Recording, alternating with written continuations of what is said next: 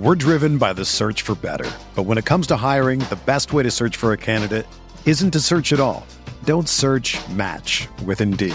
Indeed is your matching and hiring platform with over 350 million global monthly visitors, according to Indeed data, and a matching engine that helps you find quality candidates fast. Ditch the busy work. Use Indeed for scheduling, screening, and messaging so you can connect with candidates faster. Leveraging over 140 million qualifications and preferences every day, Indeed's matching engine is constantly learning from your preferences, so the more you use Indeed, the better it gets.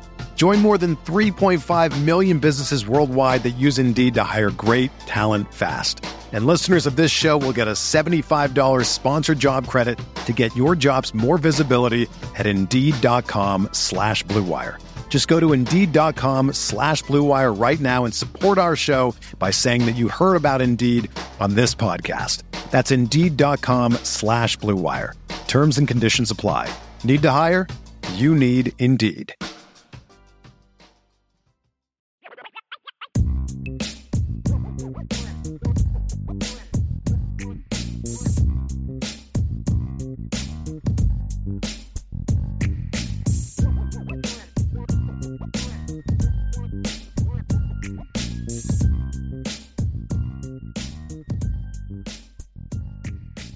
Joel Billick, would Tyler Buchner have more success in Notre Dame's offense this year if no Sam Hartman, or more success in Bama with Tommy Rees? I think the Notre Dame offense is geared more towards what Tyler Buchner does.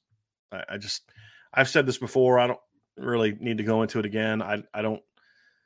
First of all, I got to see what Tommy Rees does with him this weekend against South Florida. We'll find out, because for those that don't know, all the scuttlebutt is Tyler Buchner is going to start this weekend for Bama. I'd need to see what he does first. But I still think that this offense is geared more towards what Tyler can do than that one. I just do. But I hope he does well. I do. I like Tyler. I have no issue with Tyler. I know he left and all. I get all that, but I'm good with it. I think he made the wrong decision. I still think he's a good kid. Still like him as a kid and all that type of stuff. Joe Allen asks, I asked S&B last night. ESPN has Sam fifth in the QBR. Does he stay there the rest of the season or get better? I mean, I'm perfectly happy if he stays there. Being number 5 in QBR is pretty good. I mean, that's a pretty good statistic. I'm looking at it right now. He's number 2 in quarterback rating the way that college football does it. And he's number 2 by quite a bit. He's at 222.5. Caleb Williams is the only guy higher than him. And the next guy is at 206. And, so I don't really look at I would imagine that's an ESPN stat, QBR. I look at the quarterback rating the way college does it, and right now he's number 2. If he's a top 5 quarterback up at the end of the year, Joe, I mean, Notre Dame's pretty good. Does he stay there? I hope so. Again, I'm not trying to like diminish what Notre Dame has done. I think you all know how excited I am. It's just one of those things like we're only 3 games in, and yes, he's done well so far, but I just need to see it next week. I'm just trying to be a little bit more focused on what's right in front of us and not getting too far ahead of like 6 or 7, those type of things. And that's going to be a big part of the success. Now, and it also part of it's going to be other parts of the team need to start playing better. The interior offensive line needs to start playing better. The receivers need to play better if he's going to stay there. It just can't all be him. That's going to be a big part of it as well. Got another one from Mark Avalon. Mark says, thoughts on Mel Kiper draft ranking with Olu Fashanu above Joe Walt? I have no problem with it. I would have Joe Walt ahead of Olu. But I also know that Olu is a very talented player. He has got I think there's a lot of people that believe he is a more athletic, explosively athletic player than Joe Walt. I think that's fair to a degree. I think Joe Walt's athleticism is very underrated. I think Joe Walt's a much better athlete than some draft analysts give him credit for. But I think that's an upside projection, and I'm okay with it. Anyone that has him lower than 2 is where I have a problem. That's kind of where I get into a little bit more of an issue, is having him lower than that. Just as far – and I don't even know that I would say it's a draft ranking, because I'm not a draft guy, but I just have a hard time from what I've seen who ends up being good and what the NFL looks for. I'd have a hard time with anything kind of, yeah. Anything beyond him being lower than 2. I think we're at the point now with Joe Alt, guys, honestly, is some people are overthinking it. They're just, it's like they're just looking for things now and just grabbing on to things just because they want to. We see this all the time. When guys are more proven commodities, you get to the point where they just kind of start just nitpicking. And I think we're going through a little bit of that with Joe Alt. So that's kind of where that's kind of where I'm at. I don't know. I'll tell you this right now. I'll just say this, Mark. There's nobody else I'd rather have at left tackle right now in college football than Joe Alt. Nobody. We're driven by the search for better. But when it comes to hiring, the best way to search for a candidate isn't to search at all. Don't search, match with Indeed. Indeed is your matching and hiring platform with over 350 million global monthly visitors, according to Indeed data, and a matching engine that helps you find quality candidates fast. Ditch the busy work. Use Indeed for scheduling, screening, and messaging so you can connect with candidates faster. Leveraging over 140 million qualifications and preferences every day, Indeed's matching engine is constantly learning from your preferences, so the more you use Indeed, the better it gets. Join more than 3.5 million businesses worldwide that use Indeed to hire great talent fast. And listeners of this show will get a $75 sponsored job credit to get your jobs more visibility at Indeed.com/Blue Wire. Just go to Indeed.com/Blue Wire right now and support our show by saying that you heard about Indeed on this podcast. That's Indeed.com/Blue Wire. Terms and conditions apply. Need to hire? You need Indeed. If you're stressed about buying tickets or doing some last-minute ticket hunting to college football games, concerts, comedy shows, your favorite activities, Game Time is the place for you. They take the stress out of buying tickets. Game Time is the fast and easy way to buy tickets for all the sports, music, comedy, and theaters near you. With killer deals on last-minute tickets and their best price guarantee, you can stop stressing over the tickets and start getting hyped for the fun you'll have. Forget planning months in advance. Game Time has deals on tickets right up to the day of the event. Get exclusive flash deals on tickets for football, basketball, baseball games, concerts, comedy shows, theaters, and more. The Game Time guarantee means you'll always get the best price. If you find tickets in the same section and row for less, Game Time will credit you 110% of the difference. It's the fastest growing ticket app in the country for a reason. Get images of your seat before you buy so you know exactly what to expect when you arrive. Buy tickets in a matter of seconds, 2 taps and you're set. Tickets are sent directly to your phone so you never have to dig through your email. Snag the tickets without the stress with Game Time. Download the Game Time app, create an account, and use code IRISH for $20 off your first purchase. Terms apply. Again, create an account and redeem code IRISH for $20 off. Download the Game Time app today. Last minute tickets, lowest price, guaranteed. That's gametime.co. MT41, Brian, you said that the best Notre Dame teams in the past were groups of guys that love playing ball with each other. Do you see that in this team so far? Absolutely. I mean, and honestly, MT, this is something we talked about in fall camp. This is something that we saw in camp from this team. This team loves going at each other. They love going at each other. And that's that's sometimes you may look like, well, this offense and defense really battle, but it's teams that really respect each other. They know they're pushing each other to that. And when you're doing it every single day, you're going to have some of that, but you can just tell this team loves playing together. Just the way that they react when the other side of the ball does something good or the other side of the ball does something bad. You just see it. This team really seems to play well together. Now, that's what they've done so far. They haven't faced any adversity. Now we need to see if there's some adversity that hits how they play. But I'd be surprised if we see anything different. I think the team really likes playing together. Let's get to a few more questions here. I'm not sure I'm going to make it through all the questions. I'm starting to lose my voice a little bit, but I'm going to power through as much as I can with some of these. I'm going to get rid of some of the Bear Deuce questions because we've already talked about that a lot. Let's see here. Let me get down to a few here. Pete Weber says, what's your prediction for Tyler Buckner's first start at Bama tomorrow, assuming it happens? I hope he does well. He deserves it. Well, I don't know if he deserves it. If he starts, he's earned it. I don't think I don't think he deserves to start. I think he's earned that right to start. What's your prediction? I don't really have one. I hope he does well. I can tell you what I'm rooting for. I hope Tyler does well. I do. I like Tyler. I like Coach Reese. I don't have this disdain for them that some people have. I understand that, and that's okay. Everybody's entitled to their own opinion, but I like Tyler.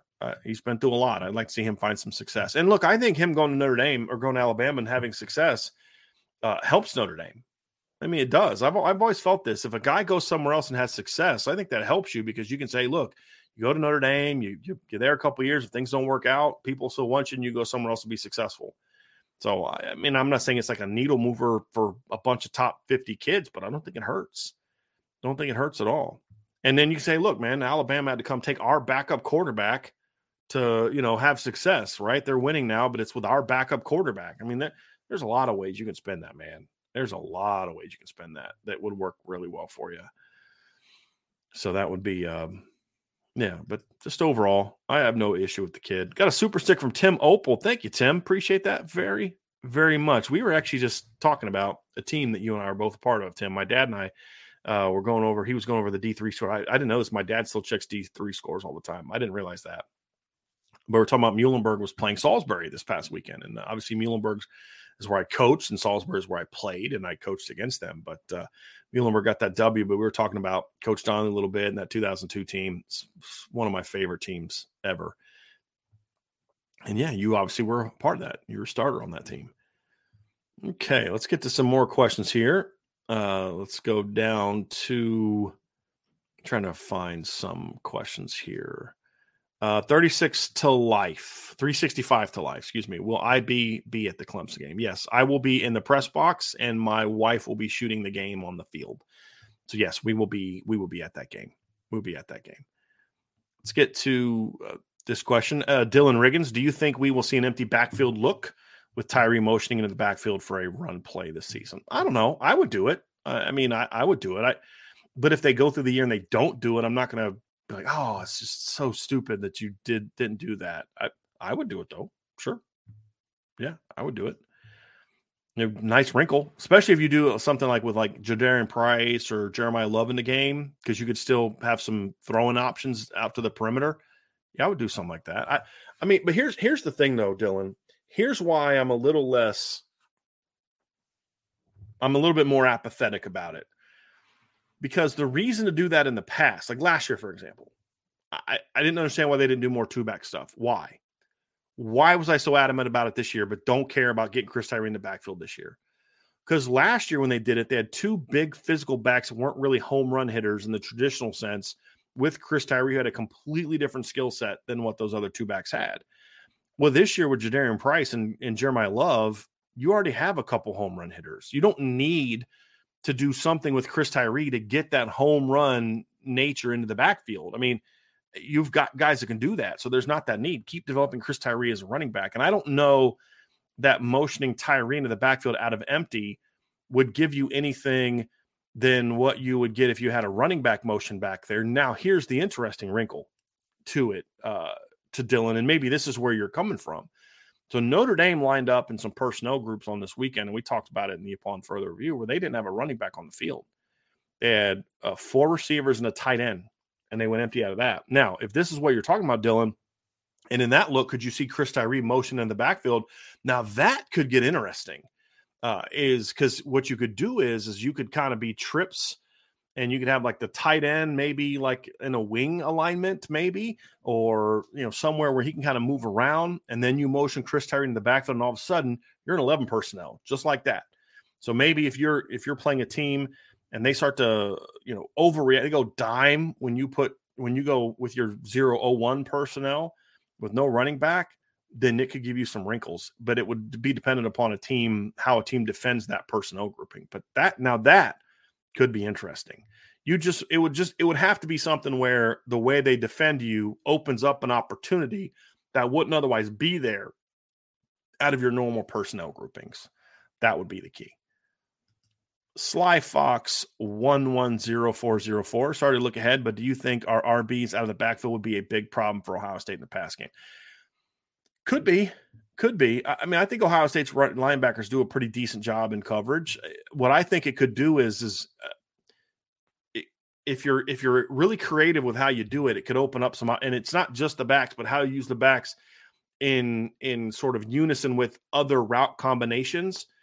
It could really create some big play opportunities if you catch them in the right blitz. Because part of game planning and play calling against a team like Ohio State isn't always like every single move is meant to do this. Sometimes it's like, hey, we're making this call because if we can catch them in this pressure, we think we can really rip them apart. We think if they bring this pressure, we've got this back running an angle route behind it, and we're running clear outs, and we think we can do this. Or you run this quick slide with this motion coming across. You can either have it going this way and the slide goes that way, so it's like a cross action depending on how they defend it. It may open up that slide, maybe it opens up the cross.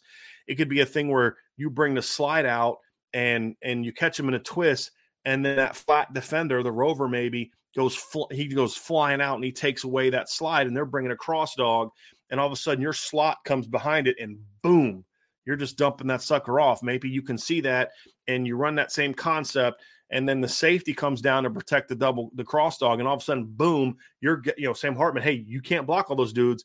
Backpedal, or drop, boom, hit that quick post behind it. There's a lot of different things you can do. It just depends on whether or not you think you can catch Ohio State in one of those linebacker pressures.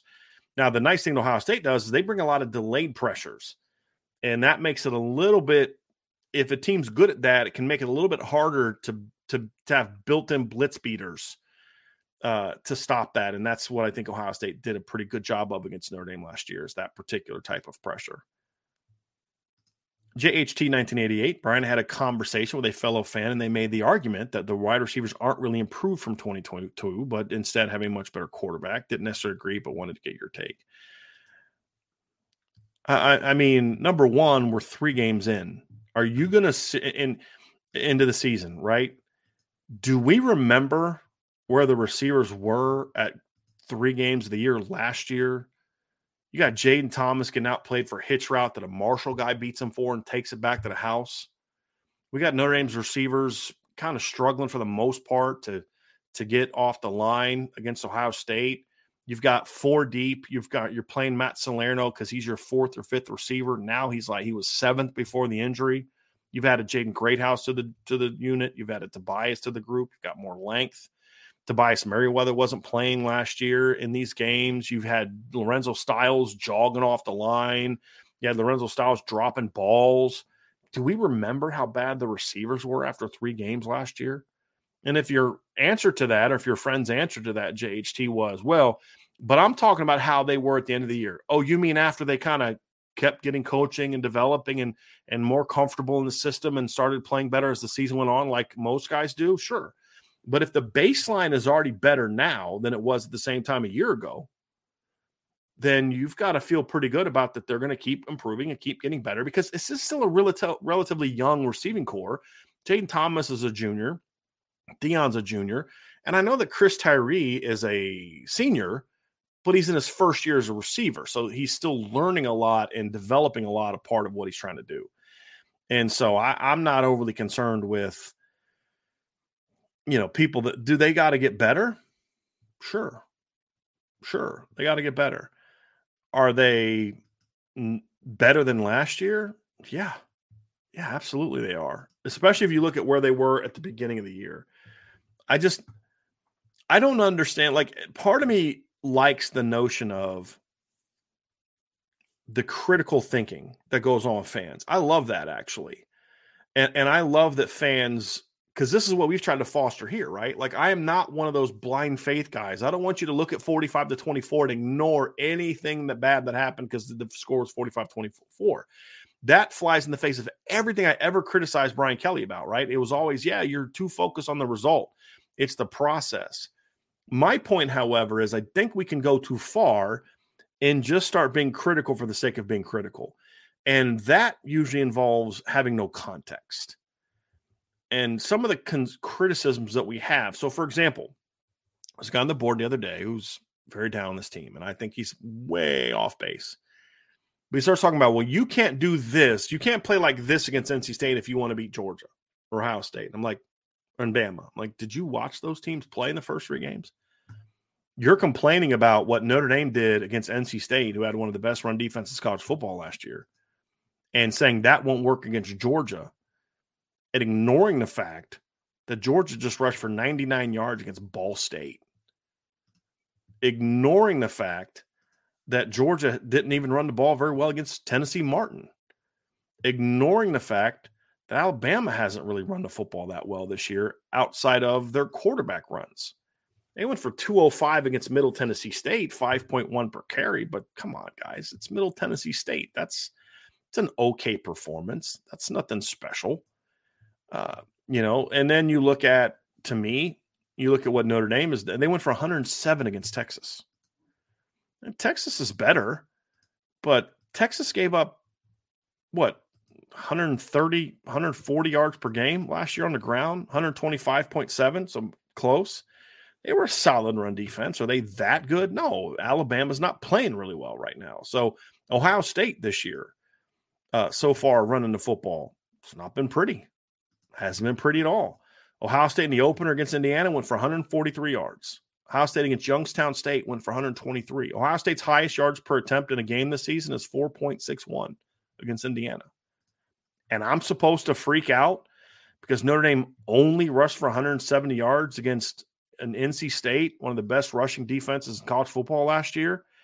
And I'm supposed to say, well, yeah, but 80 of that came on one play. That's fair. I mean, there's merit to that. But let's not forget on that 80-yard touchdown run, nobody touched them because of how well it was blocked and because of Notre Dame's ability to kind of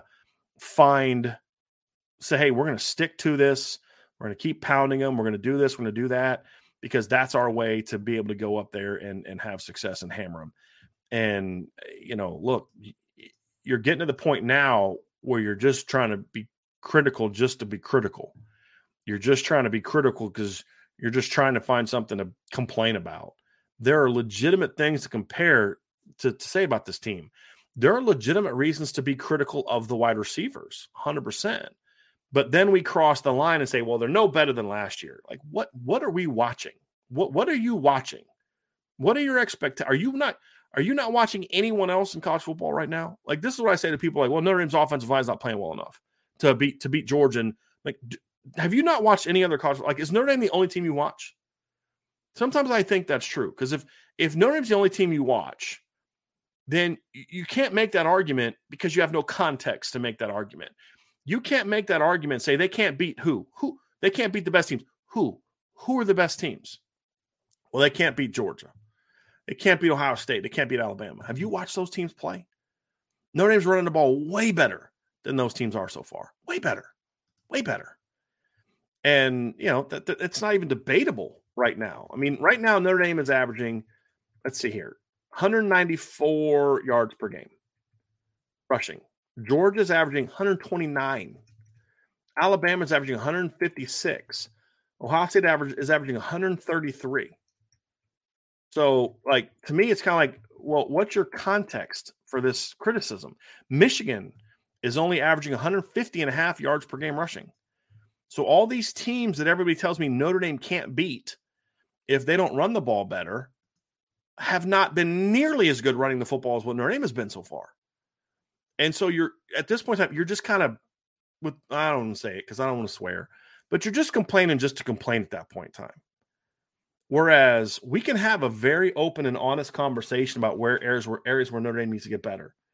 But if you're not arguing in good faith and if you're not arguing with proper context, then it's really impossible to really have that good conversation. And so being critical is needed. It's welcome. It's part of who we are. The name of the site is literally Irish Breakdown. We break things down. But there comes a point in time when you're just kind of complaining just to complain at this point in time. And I think with some people, it's fair criticism. Hey, you're right. The guard play needs to get better. No doubt. Receiver play needs to get better. But then you can cross the line and say, well, they're not any better than this group, which was terrible the first 3 games last year. Now it's like, okay, now we're not having an honest conversation anymore. We're just complaining for the sake of complaining at this point in time. When you need mealtime inspiration, it's worth shopping Kroger, where you'll find over 30,000 mouth-watering choices that excite your inner foodie. And no matter what tasty choice you make, you'll enjoy our everyday low prices, plus extra ways to save, like digital coupons worth over $600 each week. You can also save up to $1 off per gallon at the pump with fuel points. More savings and more inspiring flavors make shopping Kroger worth it every time. Kroger, fresh for everyone. Fuel restrictions apply. This episode is supported by FX's Clipped, the scandalous story of the 2014 Clippers owner's racist remarks captured on tape and heard around the world. The series charts the tape's impact on a dysfunctional basketball organization striving to win against their reputation as the most cursed team in the league. Starring Lawrence Fishburne, Jackie Weaver, Cleopatra Coleman, and Ed O'Neill. FX's Clipped, streaming June 4th, only on Hulu. All right, let's get to a few more questions here before I got to get out of here, because I am, like I said, I apologize, but I am losing my voice a little bit. Got a question here from Jesse Ferguson. Jesse says, looking at Ohio State's interior D-line, I see a unit that is not huge, but is very athletic, quick, and flexible. That worries me, considering that Coogan and Spindler aren't the quickest. Am I overreacting? Jesse, I don't think you're overreacting at all. That's a big concern I have.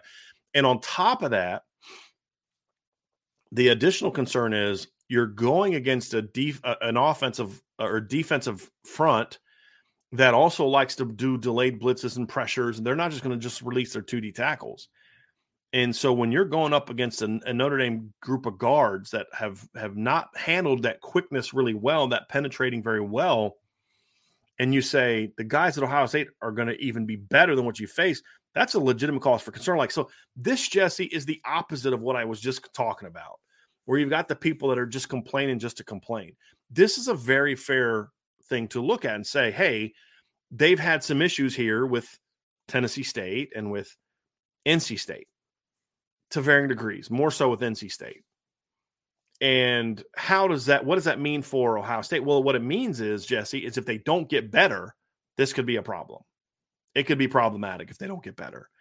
And so to me, it's we've got to see Notre Dame be better there.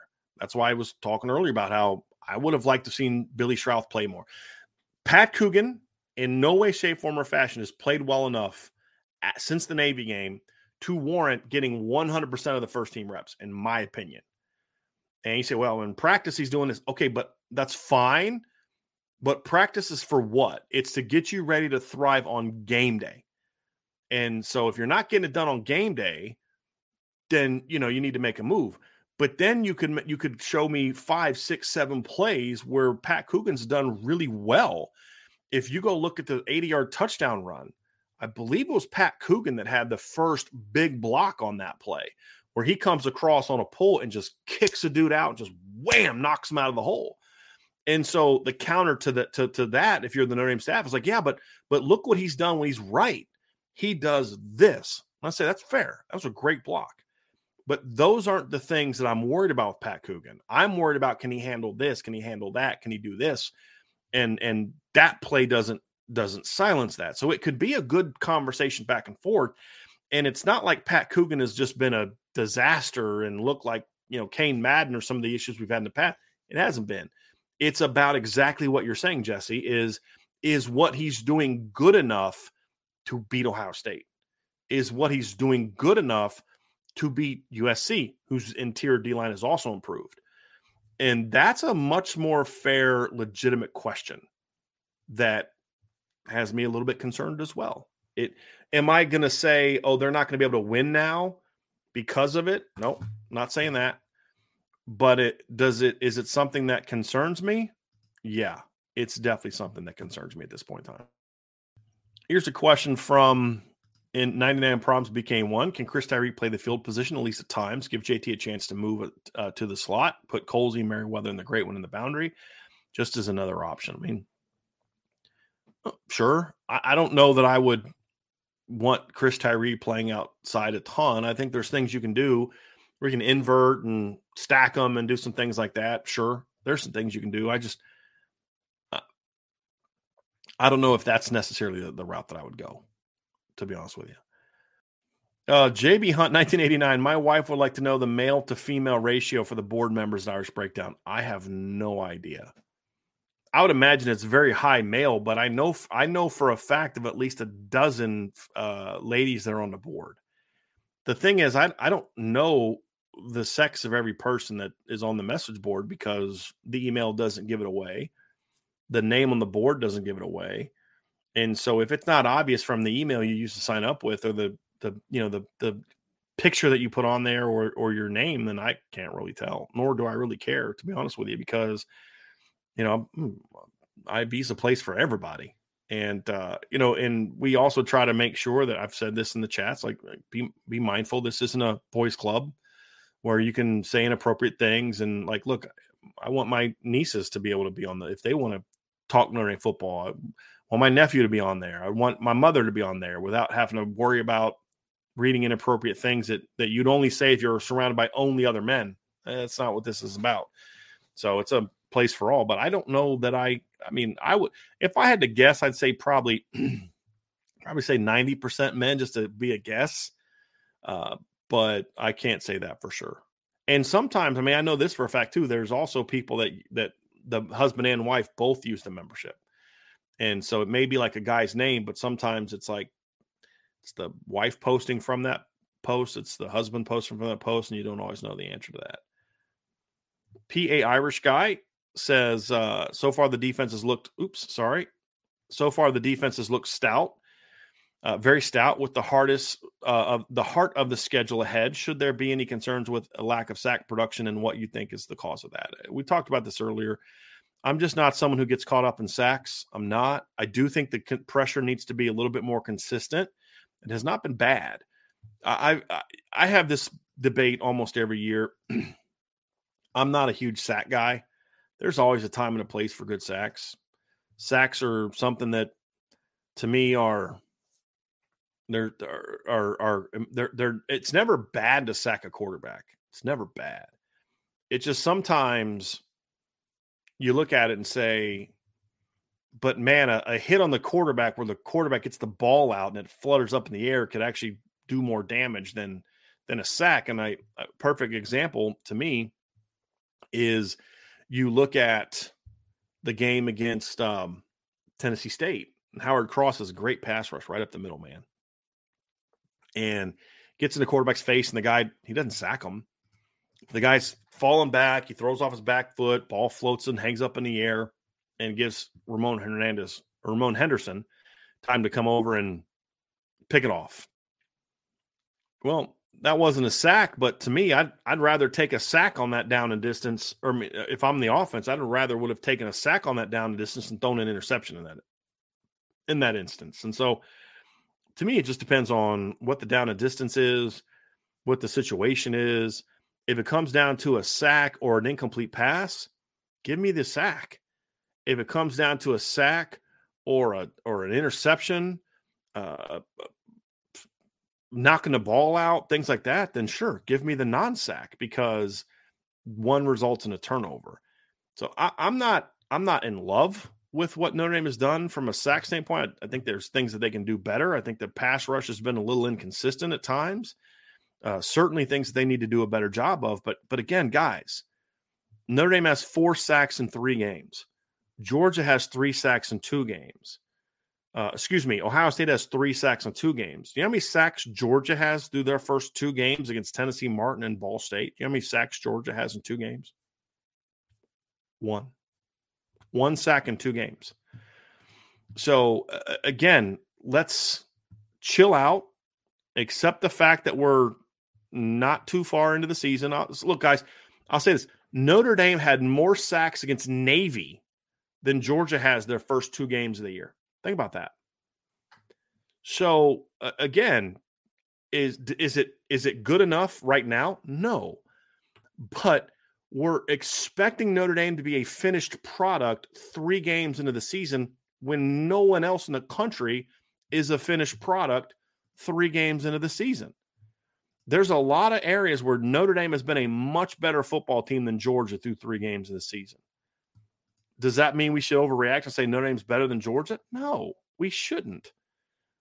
the point is they're all evolving as football teams, as is Notre Dame, and they'll be fine. I really think that as long as they're willing to continue to adapt and adjust what they're doing. That's my only thing. So Facility informs us, from what I understand, IB's been saying we've been playing more contained than seeking sacks. Not necessarily, no, I'm not saying that either. Look, they clearly wanted to get sacks on Brendan Armstrong, but not at the expense of giving up running lanes. That was a key. They wanted to keep him in the pocket, but uncomfortable. They didn't want to just have him sit back there with all day to throw it, which at times he had good time to throw.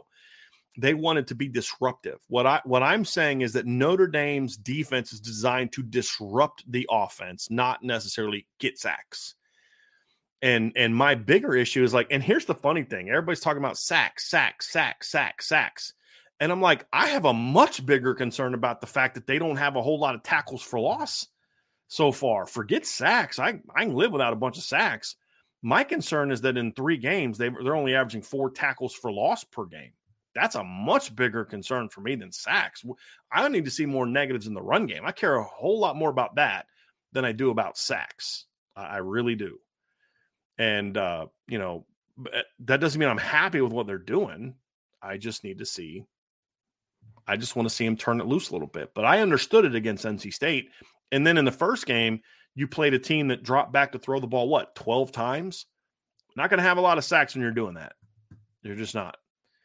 And so I'm just not overly concerned with where we're at this point in time. I'm just not. If it stays like this all year, sure. Just like if Georgia only has 1 sack every 2 games for the rest of the year, it's going to be a problem. If Ohio State only averages 133 rushing yards the rest of the year, it's going to be a problem. If Georgia's averaging 120 rushing yards the rest of the year, it's going to be a problem. But guess what? They're not going to do that the rest of the year. So why should we assume that this is who Notre Dame is? Game 3, they're a finished product. They're not going to get any better. Yeah, Ohio State's going to get better. Georgia's going to get better. Bama's going to get better. USC's going to get better. All those other teams are going to get better. Nope, not Notre Dame, though. They are a finished product. This is who they're going to be the rest of the year. What they've shown so far, never going to change. It's like, okay, guys, they're going to get better just like everybody else does. Do they recognize the areas they got to get better? And are they able to make the necessary changes? Those are the things that we need to see. And so it's not so much what have the numbers been so far, but what are they going to do to continue to improve and build upon what the foundation they've established? That's a much bigger question for me. Raymond Hart with Super Chat. Thank you, Raymond. Just had to get my support in for the day. Fell asleep about 5 minutes in. Go Irish. Well, I'm sorry that I bored you so much, Raymond, but we appreciate you, man, very, very much. Here's an interesting question that I've brought up before and I wanted to get to from 365 to life. Is the heavy rotation with receivers and D-line preventing some players from developing flow and getting into the zone? I don't believe that to be the case at defensive line because I think they've done a pretty good job of managing that. I do worry that that's an issue at receiver. I do.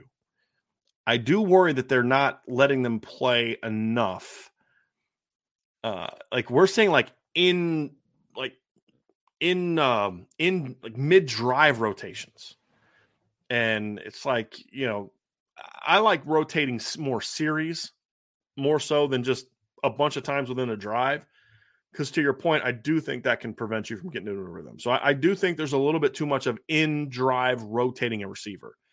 I like more drive-to-drive rotating. But D-line, it's a little different for me. It just is a little bit different for me. Bobby S., would you put Braylon James on the field for maybe 5 snaps a game to give the offense a deep threat and use a weapon? I think they have deep threats. They're just not haven't been able to get to them yet. Chris Tyree's your fastest receiver. There's things you can do with him to create more big plays. Tobias Merriweather's a guy that still brings big playability. Deion Coles, he's got plenty of big playability. Just use the guys you have. Braylon, when Braylon gets to the point where Braylon's comfortable with knowing what to do, then I'm good. I mean, he saw one of the games he got in this year, they're running a pass play and Braylon's downfield stalk blocking, right? He's learning. It's going to take him some time. He was a raw kid. He's very talented. The minute the light goes on, however, to your point, Bobby, the minute that I feel the light has gone on for Braylon, I'm going to try to find a way to get him in the game. Because to your point, there's validity to what you're saying. I'm just saying I don't think that's the need right now. I don't think they need to take that step right now. First, it's let's try to get the weapons you do have ready to make some of those plays. then keep building up Braylon, teaching him, getting him ready to go. And then if the light starts to go on a little bit, things start to click a little bit for him, then he's, to me, a dynamic enough player where you say, hey, he's figured some things out. He knows how to get off the press now. He knows how to handle reroutes. He knows this route, this route, this route, and this route. Doesn't need to be extensive. Let's get that guy to football.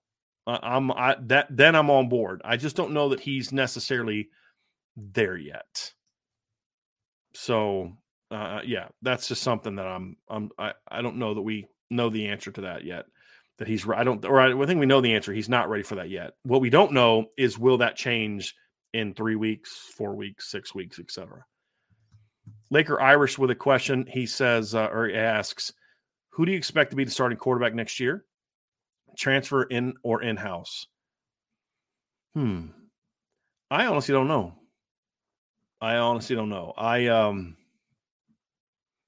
I've said it before, and my opinion hasn't changed 3 games in. A lot of it has to do with how does the position develop the rest of this year? How does Steve Angeli continue to develop? How does Kenshi Minchie develop?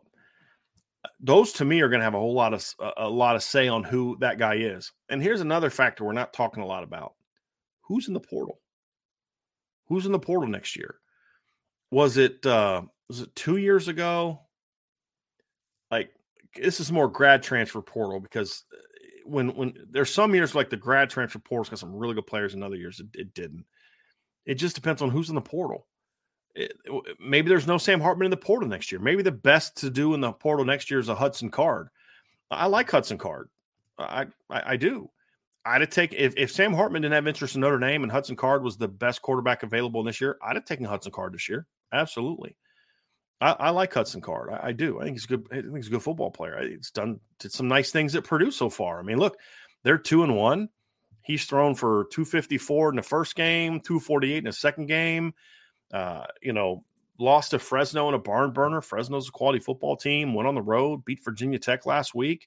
He's got a rushing touchdown. He's running for over 40 yards. I mean, I like Hudson Card. But in 2024, I'm not sure I'm as keen on bringing him in as I was this year, because Angeli will be a junior, Kenny will be a sophomore, and you'll have CJ Carr on campus. I'd much rather let those 3 battle for the starting job next year, because when you look at the schedule for next year, Notre Dame has a very tough game at the beginning, and they've got Texas A&M on the road. And I'm not a huge Texas A&M fan. Y'all know this. I think their roster's overrated, but that's still a tough place to play. But after that, they've got Northern Illinois, at Purdue, home against Miami, and then home against Louisville before they get a bye week. So if you think those guys are if Kenny Minchie or CJ Carr are that guy, you see what you can do getting through the A&M game, and then you ride those guys out. I'm not going to be a guy that wants to bring in a transfer portal quarterback if I have seen that growth from Kenny and Steve and feel like one of those guys has really shown me they with a good offseason, they have a shot to be that guy. If they haven't done that by the end of the year, and there's some good portal quarterbacks in there next year, then sure. Yeah, I go to them. And then, of course, all that's trumped if there's like a dude that jumps in the portal and wants to come. Sometimes you got to say, hey, look, we love this kid, but we got a chance to go get so-and-so. If Drake May, he's not gonna, right? He's going to go pro if he goes anywhere. But let's just say hypothetically, Drake May jumps in the portal next year. Everything I just said about wanting to develop the young guys, throw it out the window, because you just had a stud that wants to come. That's always the caveat. That's always kind of like the asterisk of, yeah, this is what I said, but if this guy's out there, then, I'm good at receiver in this recruiting class, but if this 5-star guy wants to come, I'm not saying no. If Micah Hudson called up and said, hey, I don't really want to go to Texas Tech, I'd love to come to Notre Dame, I'm like, sorry, bro, we're good. We got our 3. No, yeah, sure. Come on. There you go. And so that comes down to it as well. It's like, so I have these plans of, I'm not going to the portal because I got this guy, and I love this, and Steve's grown, and Kenny's had a great season, and CJ is even better than we thought, and blah, blah, blah, blah, blah. Oh, hold on a second. Drake May's in the portal, and he wants to come to Notre Dame? All right. Sorry, guys. You got to wait one more year. We're going to take Drake May. But if it's a Hudson Card type, who, again, quality quarterback. I'm not sure I'm going there next year. I would have this year, absolutely. I would have absolutely gone with Hudson Card this year. I like Hudson Card. If Sam Hartman wasn't in the portal, I would have looked there. So that's kind of where I'm at with that. So it's still just too early, in my opinion, to be able to kind of have that have that just definitive. This is exactly what I would do. That's really where I'm at. All right, so that's going to do it for today's show. I don't have a whole lot of voice left. I know there's some other questions that came up. I was able to get to as many as I could today. I really appreciate y'all taking the time to be with me today. It's good to be back home. It's nice and sunny here today in South Bend. I'm going to go spend a little bit of time with my wife, to be honest with you, because it's been about a little over a week since I've had a chance to hang out with her. I didn't get out of the airport till midnight last night, or didn't get home from the airport till midnight last night. And then, of course, woke up this morning. I'm getting to work. She's got to get to work. So I'm going to go do some of that, get caught up on some other stuff, and get ready for the game tomorrow. I don't have anything planned as far as meetups tomorrow. If you all want to do something and you all are getting together somewhere near the stadium, let me know. I'll come meet up with you all. Definitely do that. Would always enjoy meeting up with you guys for that time. So anyway, everybody have a great rest of your day. Appreciate y'all's patience this week. I know we weren't able to get as many shows out and didn't get as much content out with everything going on, but really appreciate all the support. My mom very much appreciated all the support. Ran into a fella, Cliff, last night in the airport. I'm just standing there. He walks by, says, "Hey, hope your mom's doing better." Just somebody that doesn't know me, like never met me, to take the time out to say something like that, it just meant a lot. And just all the prayers really meant a lot. It meant it to me, it meant it to my mom. Meant it to my whole family. So we really appreciate y'all so much. So I just wanted to say that to you guys.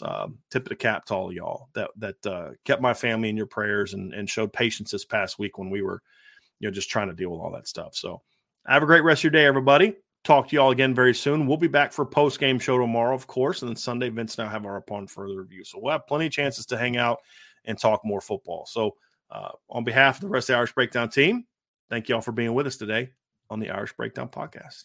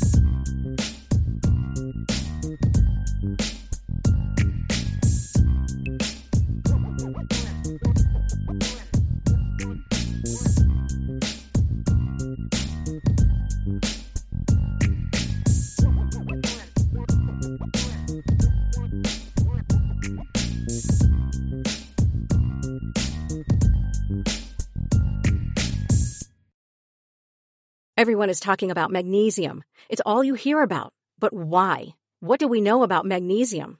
Well, magnesium is the number one mineral that 75% of Americans are deficient in. If you are a woman over 35, magnesium will help you rediscover balance, energy, and vitality. Magnesium supports more than 300 enzymatic reactions in your body, including those involved in hormonal balance. From functional medicine doctors to mental well-being and female hormone experts, we all know that magnesium is the one mineral to improve all aspects of well-being and health. But which one? Magnesium Breakthrough from Bioptimizers, the trusted choice recommended by leading experts with 7 best-absorbed forms of magnesium to ensure your body receives the support it needs for overall well-being. Go to bioptimizers.com/balance today and use code BALANCE10 for 10% off. Support your journey to wellness at bioptimizers.com/balance. Magnesium Breakthrough from Bioptimizers, your foundation to optimal health and vitality.